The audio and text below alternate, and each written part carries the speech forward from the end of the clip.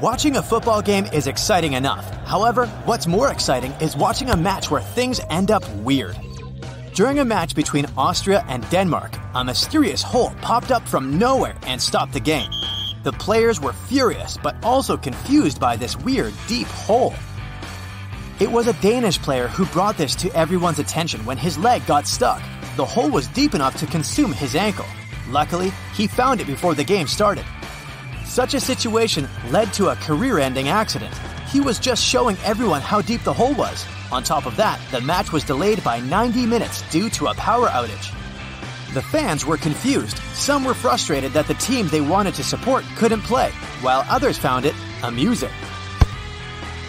During a game between Colombia and Brazil at the 2014 World Cup in Brazil, a giant green locust decided to land on James Rodriguez's arm right after he scored a penalty.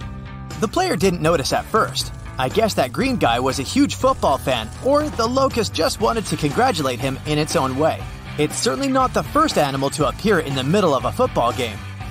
Another Brazil-related incident happened when two local clubs were going head-to-head. While the game was in a heat, a dog decided it wanted a piece of the action. It got in the game and furiously went for the ball and turned it into its chew toy. The players were left stunned and agitated with the dog disrupting the flow of the game. Eventually, the officials intervened and spoiled all the fun for our little doggo. In 2006, during a Champions League match between Villarreal and Arsenal, a little gray squirrel zipped across the pitch near the striker. It was also probably just a huge fan. Ever heard a group of foxes invading a pitch? In Dens Park, a bunch of foxes decided to dig around the pitch, probably on the lookout for rabbits. Diego Maradona is one of the best football players in history. The Argentinian was quick, energetic, and wowed audiences all over the world with his passion. However, in a quarter-final match between Argentina and England during the 1986 World Cup, things went too far when he extended his fist in the air and punched the ball only for it to go behind the opposition's net. Much to the fans' fury, the goal stood. The refs didn't have a clear vision of the goal, even though they should have kept their eyes on the ball.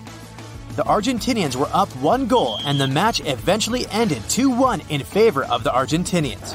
They eventually lifted the cup, which solidified Maradona's presence as the greatest of all time. One of the most unforgettable nights was Brazil versus Germany during the 2014 World Cup. Both are giants in the game, both with star-studded players ready to make their country proud. Both teams were crying out for different reasons.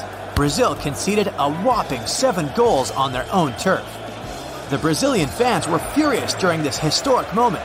Germany ended up lifting the World Cup with Argentina as the runner-ups.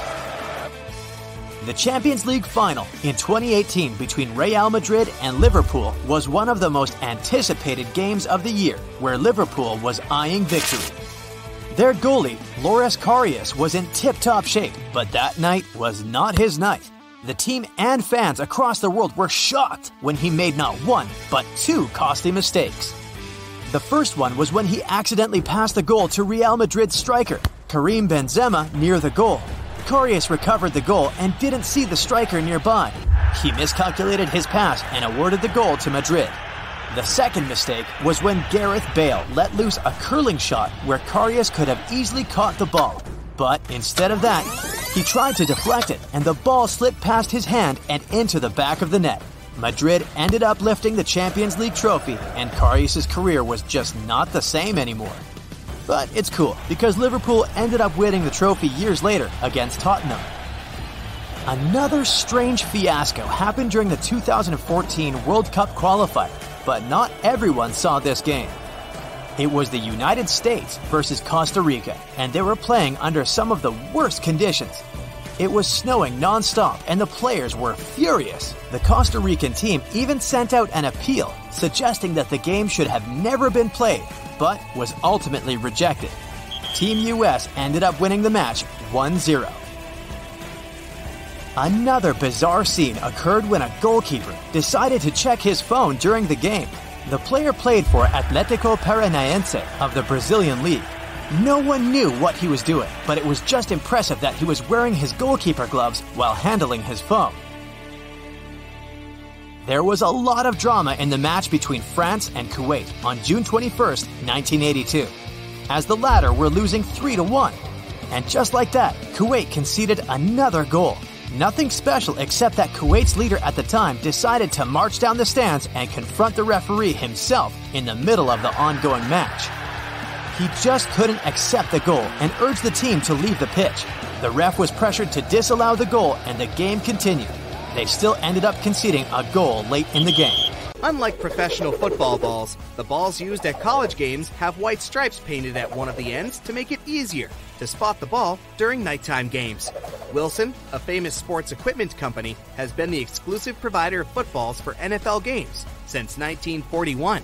They now produce 4,000 footballs every day. The first American football game in history was played between Rutgers and Princeton colleges. It was popular among students, but soon became quite a rough sport. At some point, it was even banned to play football in public spaces. Walter Camp, a famous rugby player, became Yale's football team captain and saved the day.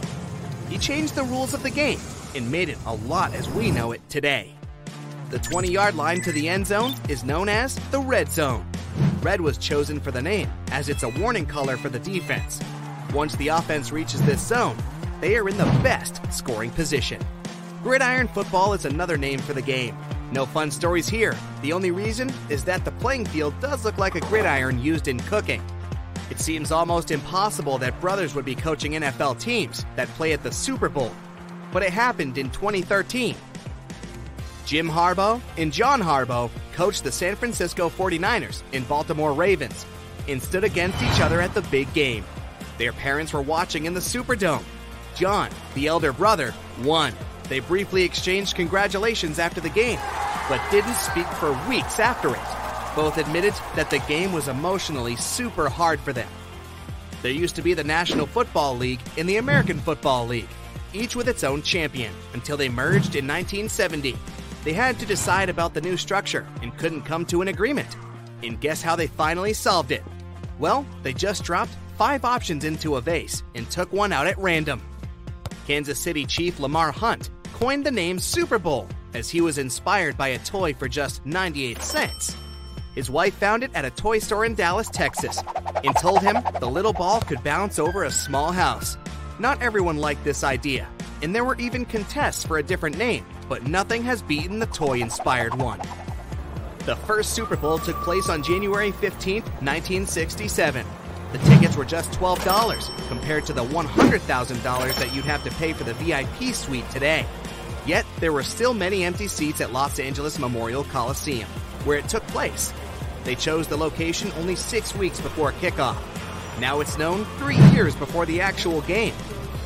Ever since the 5th Super Bowl, they have used Roman numbers for identifying the games. It helps avoid some confusion. For example, Super Bowl 2023 would take place at the beginning of that year, but the majority of the season would have been played in 2022.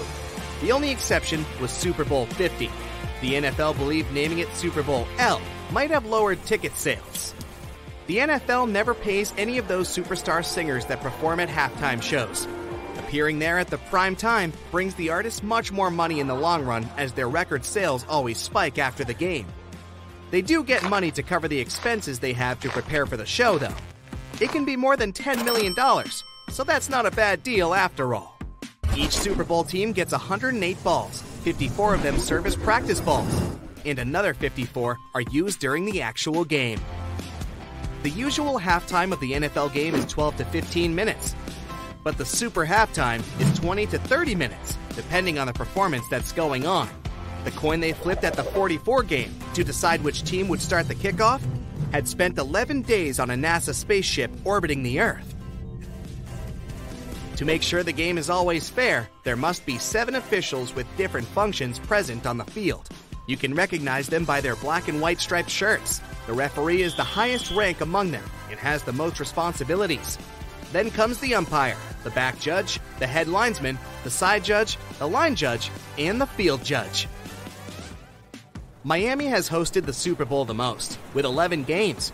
The runner-up is New Orleans with 10. It normally takes place in a warmer climate or at an indoor stadium. The only exception was the game that took place at Tulane Stadium in New Orleans, when the temperature at game time was 39 degrees Fahrenheit. The Arizona Cardinals are older than the state they represent. The team was founded in 1898, and Arizona officially became a state only 14 years later. The team also had the longest period in NFL history when they didn't win a single game postseason. 51 years. A player can get a yellow card or a red card for committing a foul and anything that the referee considers wrong. But did you know managers and coaching staff can also be handed the infamous cards? Yep, some managers are known for their raunchy antics on the pitch and sometimes go a little overboard. Referees are allowed to book them yellow cards or even red cards if they cross the line. They will usually miss the next game and be confined to the stands above, where the assistant manager will take over. It's even possible to get a red card before a game even starts. If a player decides to act up before the kickoff, the referee can hand them a red card and the team will be forced to start the game with only 10 players fielded on the pitch. A manager has to announce the starting 11 players when the game begins, and if someone is given a red card, then the manager cannot replace the player. They will have to start with one player short. So, you better behave. Given that this rule is permitted, no match proceeds if 7 players are starting the game. Otherwise, the match will be forfeited. This can be because some players were naughty and got the red card, or if there are some injuries or any other reasons. There can be 4 red cards given during a game. Otherwise, the match will have to be stopped if more red cards are shown. So what happens if your goalkeeper gets injured? Well, throw in the backup keeper as a substitute. And what will happen if the sub gets a red card or is injured? There's no other goalkeeper backup in the squad, so any outfield player will have to take the goalie's place. They will have to wear gloves and turn on their saving and diving instincts to keep their team above water. Goalkeepers are only allowed to hold the ball for 6 seconds after saving the ball or recovering it.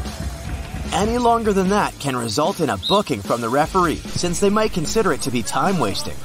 The goalkeeper is the only player allowed to hold the ball with their hands, but only in the penalty box. If they catch the ball outside, they can be booked or sent out depending on the play. A goalkeeper can't pick up the ball with their hands if a player from their team back passes the ball back to them on foot. If so, then it'll be considered a foul. The goalie must receive the pass and play by foot like the rest of them and pass it or clear it away. However, if the goalie receives a back pass by a header or chest, then they can catch the ball with their hands. This also doesn't mean that you can set up your back pass by kicking the ball in the air and heading it for your keeper to pick up. You can get booked for it. If the goalie releases the ball after catching it or holding it in their hands, then they can't pick it up again. If the goalie is caught doing it, then the referee will award the opposing team a free kick outside the penalty area. Years ago, the penalty box was so much smaller than how we know it now. So back then, the free kicks were so close to the net, and the human wall blocking it was basically blocking the whole thing. It's almost impossible for the ball to get through. A crazy rule in football is if there are no corner flags, then the game cannot proceed. One of the only times this happened was in the 1974 World Cup in a match between Germany and Holland. The officials forgot to put the flags out, so the referee had to delay the game. But the staff added the flags. The game was okay to start. It was only recently that teams can substitute 5 players during a game. For a very long time, teams were only able to switch 3 players during a match. Changing 5 players means excellent squad rotation for any upcoming matches, especially if the team is competing in multiple competitions at the same time. But there was a point in time where no team was allowed to substitute their players even if one of them was injured. Before 1965, if your team had 11 players on the pitch, then don't expect the bench to help you out. I don't think there was a bench to begin with. Getting substituted is annoying, especially if you're on a roll. But if you refuse to be subbed, then actually nothing happens. You would think that the ref will book you or give you some kind of warning, but nope, the game will resume and the player will be left on the field. While FIFA may not penalize you, your club can fine you and you can lose some of the respect from your team members, the coaching staff, and fans. No rule suggests you must put your first or last name on the back of your jersey. You can put whatever you want, as long as it's not offensive. Footballers tend to put their nicknames they've had since they were young. There's no way you can score a goal directly from a throw-in. That's when the ball is out of bounds, so the players have to restart by throwing the ball back in play with their hands. So, if you're trying to be clever and throw the ball directly into the opposition's net without any of your players touching it, then it will just be a goal kick for their keeper. If you're up for a penalty kick and you're face-to-face with the keep, then you can pass the ball if you want to. This only works if a foul takes place in the game, and not during the shootout at the end of some games. That's it for today. So hey, if you pacified your curiosity, then give the video a like and share it with your friends. Or if you want more, just click on these videos and stay on the bright side.